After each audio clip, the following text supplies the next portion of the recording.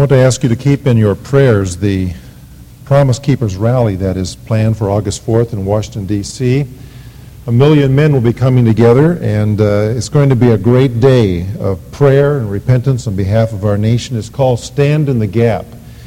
If you've thought about going but just haven't made up your mind yet, there's still that opportunity. In fact, you can get down there and back in the same day on a chartered 747, and you can call this number if you have interest in doing that. It's 644-8144. Call that number and you'll be able to find out the information as to how you can get down there to stand in the gap on the same day and get back on the same day.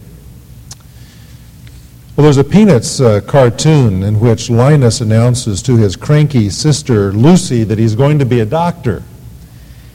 She says, "You, a doctor? You don't love mankind." Linus replies to her, "I do too love mankind. It's people I can't stand." That touches on the text that we have to look at this morning in 1 Corinthians chapter 13 as we think about loving people. The Corinthian Christians, like too many today, had spiritual eyesight problem. They suffered from soul myopia, that is, from spiritual nearsightedness. They focused on the now and what appealed to their sensual experience rather than on what lasts and what brings genuine spiritual maturity to the individual. John MacArthur writes, "Instead of being God's salt in Corinth, they were being flavored by the culture around them.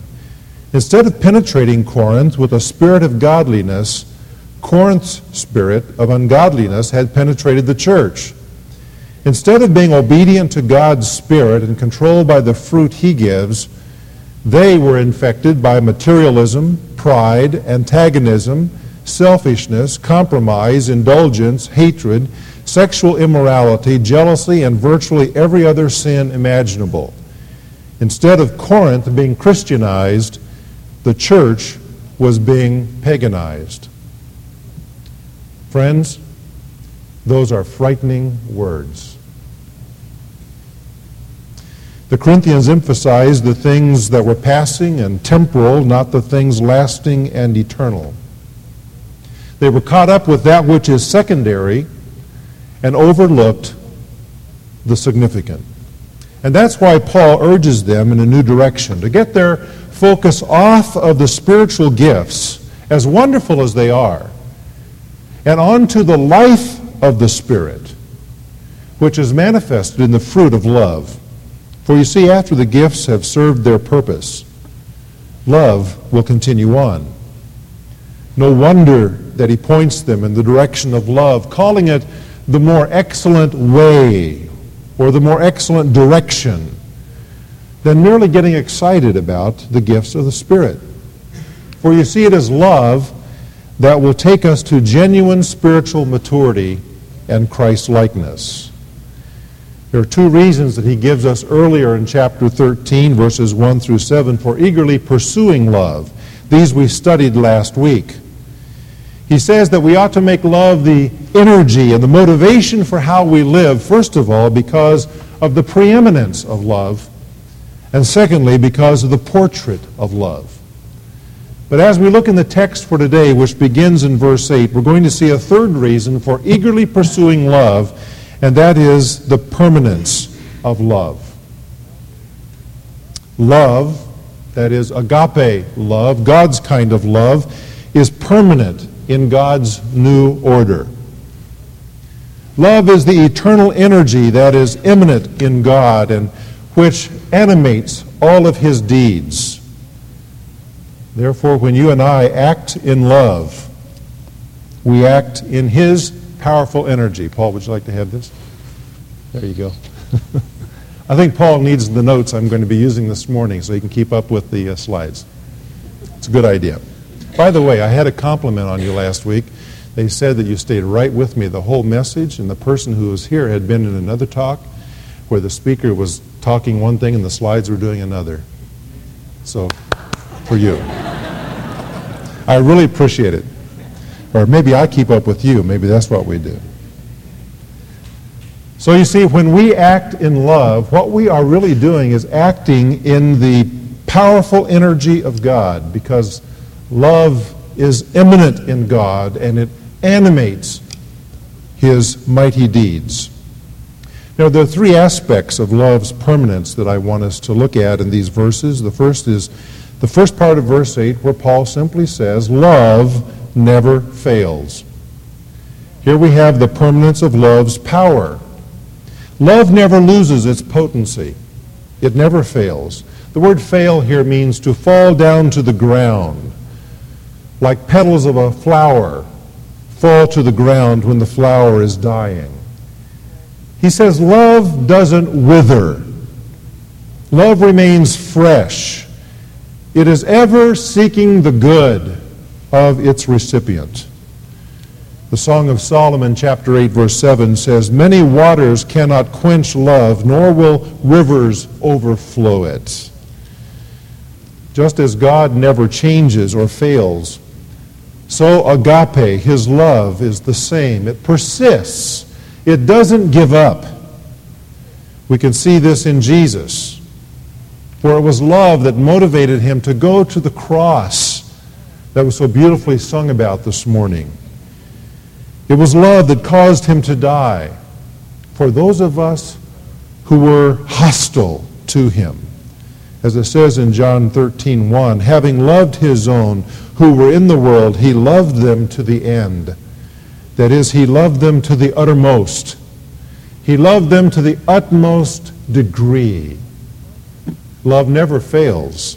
But love can be put off. Although love is a dynamic force unequaled, it can be refused. It can be rejected and spurned. Love's unfailingness may not achieve its desired end, because love can be put off. And yet it doesn't quit. Love never fails in spite of the action or the inaction of its object. It just doesn't give up. Love can accomplish by its power what criticism, nagging, and condemnation can never do. Aesop told a fable about the sun and the wind, arguing about which one of them was the stronger. Finally, the sun said to the wind, look at that traveler down there. Let's see which of us can get him to take off his coat. I'll let you begin. And so the wind blew, and the sun hid his face behind a cloud. That caused the traveler only to bring his coat more tightly around him. Then the sun came out from behind the cloud and shone so warmly that soon the man removed his coat.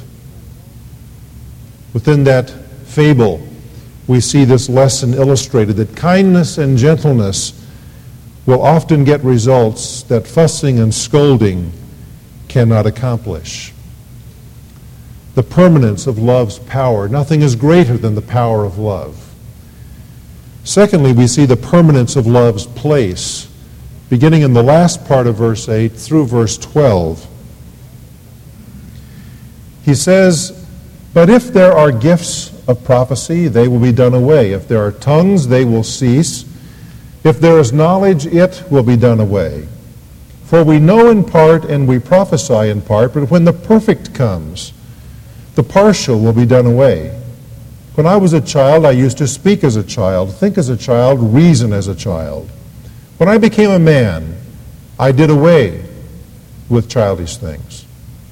For now we see in a mirror dimly, but then face to face. Now I know in part, but then I shall know fully, just as I also have been fully known. The permanence of love's place. Spiritual gifts have only a temporary place in God's plan. Did you hear that? Spiritual gifts have only a temporary place in God's plan. Prophecy and knowledge, well, it says here they'll be done away. It's future, passive in this verb. There's no effect that is given. It simply says they will be done away in time. The answer is when. Verses 9 and 10 seem to answer that. It is when the in part experience of the present is also done away. When the perfect comes, he says. When that which is full grown comes. And then he gives the illustration of a child growing to adulthood, a beautiful illustration of what he's trying to say. He further describes this perfect or this full-grown or this mature experience as being when we are face to face with God. Now, Bible commentators differ over what this means, but I think the best understanding is, in a broad sense, it is the eternal state that is to come. It's more than Christ's second coming. For even after that, in the millennium, there's going to be prophecy and knowledge. Gifts will still be in existence. But he is pointing beyond that to the eternal state, to the new heavens and the new earth. And he says, then when we are face to face, when we will fully know, just as God now fully knows us, then, he says, there will be no need for the spiritual gifts. You will notice that he singles out tongues in verse 8 in a particular way, for he uses a different verb of tongues. He says, they will cease. This is in the future middle voice. It's reflexive, which means they will cease in and of themselves. Whereas the other gifts that he mentions, knowledge and prophecy, will be acted upon and done away. Now, there's a reason for that, and we'll get to that in a couple of weeks. But the implication that I want you to see this morning is this, that love is never outgrown. Love is forever. Love is forever. The spiritual gifts are for a limited time, but love is forever. It is vital. It is as much a part of eternity as it is the present. The spiritual gifts are for time, but love is for eternity. Now he talks thirdly about the permanence of love's priority in verse 13. Love's priority. He says that there are three graces or virtues that abide. Three of them. Faith, hope, and love. He points to these graces as those things that lead us on toward this ultimate consummation when we will be mature, when we will be face to face. There's nothing that surpasses faith, hope, and love. These lead us on toward that mature experience when the gifts will be done away. Faith is reliance. It is dependence. Alan Redpath defines it as trust that rests upon evidence and leads to action. It is not blind faith. It is faith that knows fully well what its foundation is.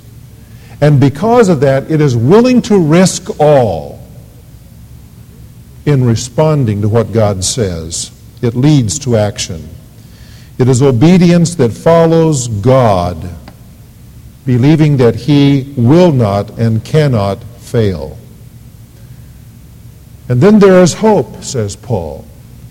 Hope is a certain expectation. It is confidence in the future. It is the assurance of God's promises. Hope is optimism that is anchored in God. Faith, hope, and love. Love is that which seeks the welfare of another. It does so at personal cost and despite the response of the one who is loved. Love, agape love, can only be described by words like extravagant, lavish kind of love. Agape love doesn't give a beggar a bowl of soup.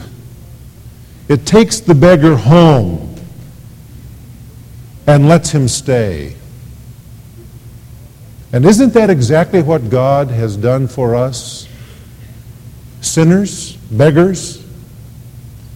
He has loved us to the point that He invites us to His home to stay. We only need to come through the door that He has provided, and that door is Jesus Christ. That is God's kind of love. These three graces abide, they endure, they continue on and will into eternity. But He says love is the greatest. Love is the greatest. Love is the best. It is the most important in value. Now, why is that? Well, probably He's saying that because love encompasses the other two. Notice in verse 7 that He says love believes all things. That's faith. And He says love hopes all things. And so the other two really are wrapped up in love, and so He says love is the greatest. And friend, throughout eternity to come, there will be love. Love incarnated in the person of the Lamb, who Himself will be in the New Jerusalem as its lamp, as its light. The glory of God will emanate from Him, not in a frightening way, but in a way that invites us to come to Him as the redeemed. Love will be incarnated in the glorious person of Jesus Christ, the Lamb of God. His presence will be an eternal reminder of the purity of God's love. Isaac Watts, famous hymn writer of a couple of hundred years ago, summarizes this chapter and captures it beautifully in a hymn that he wrote that we do not sing. Had I the tongues of Greeks and Jews and nobler speech than angels use, if love be absent, I am found like tinkling brass, an empty sound. Were I inspired to preach and tell all that is done in heaven and hell, or could my faith the world remove, still I am nothing without love. Should I distribute all my store to feed the hungry, clothe the poor, or give my body to the flame to gain a martyr's glorious name, if love to God and love to man be absent, all my hopes are vain. Nor tongues, nor gifts, nor fiery zeal the work of love can e'er fulfill. In summation about our study of the permanence of love, I want you to remember these things finally. 5 things I want you to remember. First of all, that love is not a feeling, it is an action. Love is not a feeling. It is something you do. Now, I'm not a skier. I've never had knee surgery. That's how you know. But I know enough about skiing to know this, that for a skier, a downhill skier, to turn, he must shift most of his weight to the left or to the right foot. And when he does that, the other ski, the other knee, will follow. And so the skier turns.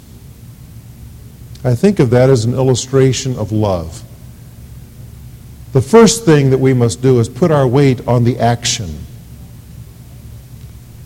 We must decide what the right thing to do is because of love. And when we have done that, the feelings will come along and we'll be turning in the right direction. Even when we don't feel like loving, we can still act in a loving way. Love is not a feeling, it's an action. Secondly, love is not free. It costs. It cost God plenty, didn't it? Salvation is wonderfully free to us, but oh, the cost to God. And friends, when we love with the love of God, it's going to cost us something too. It means that something of us must be a part of this act. It means that some of our comfort zone is going to have to be taken away. It means that some of what we have preserved for ourselves, we give up. Love costs something. It costs us to stay extra time on a Sunday morning to work with children, when we'd rather go home maybe. Well, I've been there 2 hours already. Jesus was on the cross for 6.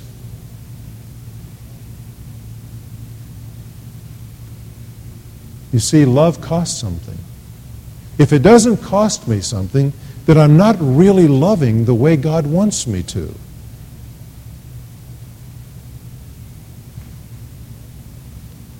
Third, love is not peripheral. Love is central to maturity. Please hear that. You and I cannot mature, we cannot grow in Jesus Christ until we have learned to love. God will take us through all kinds of experiences in life to shake us down so that we will learn to love. And the reason for that is that love is necessary for spiritual growth. And until I come to that place in my life where I am willing to give up myself, part of me, part of my resources, out of love for God and love for man, then I really can't grow. We have to come to that place where we begin to experience this love that Paul points to as the greatest, just the greatest. Number 4, I want you to remember that love is not self-driven. It is Spirit-empowered. You and I do not have the strength to love in ourselves. This way, at least. We can do a kind thing for somebody or do an extra deed or go the extra mile on occasion in our own strength.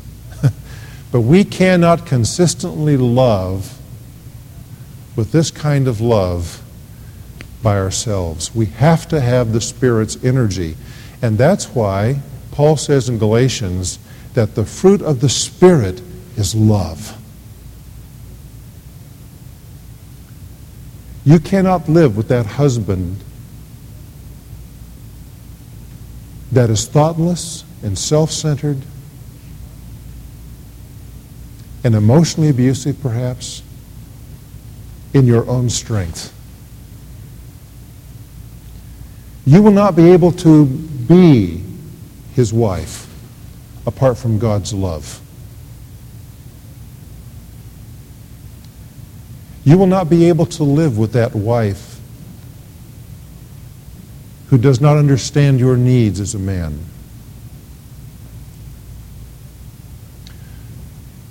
Who doesn't consider the pressures that you're under. Or who doesn't know how to love you in your own strength. You will need the Spirit's enablement to do that. Those of you who have been abused in your past will not be able to love your abuser in your own strength, but you can love that individual in the fruit of the Spirit that is love. You can do it. Corrie ten Boom used to tell the story about speaking in 1947 in Germany. You remember that she and her sister were taken to Ravensbrück, one of the prison camps of the Nazis, and there they were cruelly abused, and Betsy, her sister, died. And Corrie used to tell the story about being in Germany and speaking to a group of Christians in 1947, just 2 years after the war. And at the end of the service, she looked back and she saw a man coming up who was dressed in a suit, but she instantly remembered him as one of the guards at Ravensbrück. And in her heart, this bitterness came up, this extreme anger. She remembered Betsy and how Betsy had just been so cruelly treated that her strength gave out finally and she died in that terrible place. And so she tried to avoid this man, but he hung around and finally it was the man and her. And she said, well, surely he won't remember me. I'm one of thousands of people. Therefore, I will just acknowledge him and go on. And he came up to her and said, you probably don't remember me, but I remember you. And she said, yes, I remember you. And he said, you know, I wouldn't blame you if you would never forgive me for what I did in that prison camp. But he said, in the last 2 years, I have come to know God. I have trusted Christ as my Savior. And I have acknowledged all of that to him, and he has forgiven me. And he said, I have come tonight to ask you to forgive me. And he held out his hand to shake her hand. And Corrie honestly tells that she struggled at that moment. Can I do this? Will I do this? Why should I do this? And then she decided that although she did not feel very loving toward the man, she could at least forgive him. And so she reached out her hand to shake it and to thus indicate, yes, I forgive you. And she said when their hands touched, she said a warmth filled her body. And God poured a measure of love into her life that she had never known up to that point. I don't know what past experience may be staring you in the face this morning, or what person's visage is in your mind as I talk about this. But I can tell you that until you come to the place of being able to love that person or forgive that person and show that person agape, you may well be stunted in your spiritual growth. Agape is powerful. It is powerful. But it cannot be self-driven. We don't have the strength in ourselves. But we can trust God for the power to do the right thing. And know that when we do, the feelings will come along. And finally, I want you to remember that love is not passing. It is God's permanent kingdom order. Throughout eternity to come, love is going to be the ethic of God's kingdom. And so I exhort you and I exhort myself and all of us this morning to become a person of faith and hope. Never neglect faith and hope, but realize that love is the greatest. That love is the greatest because of its power, because of its permanence, because of its priority to God. It is love that marks you as a follower of Jesus Christ. Jesus said, by this will all men know that you are my disciples, if you have love for one another. Some unknown person has written this poem, entitled simply, Why? On the street I saw a small girl, cold and shivering in a thin dress, with little hope of a decent meal. I became angry and said to God, why did you permit this? Why don't you do something about it? For a while, God said nothing. But that night he replied quite suddenly, I certainly did something about it, he said. I made you. And the question I have for you is, whom will you love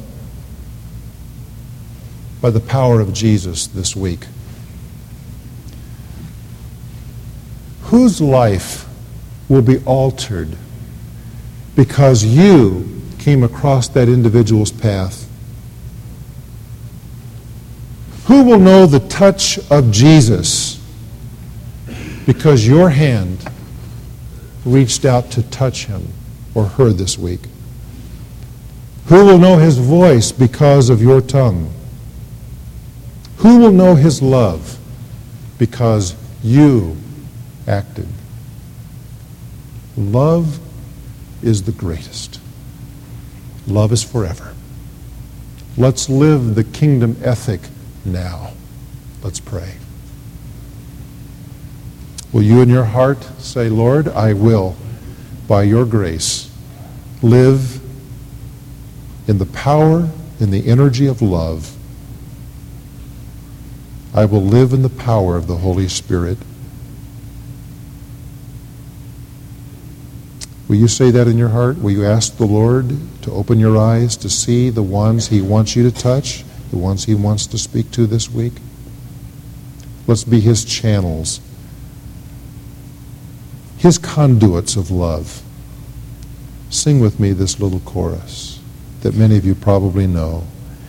Channels only, blessed Master, but with all thy wondrous power flowing through us, thou canst use us every day and every hour.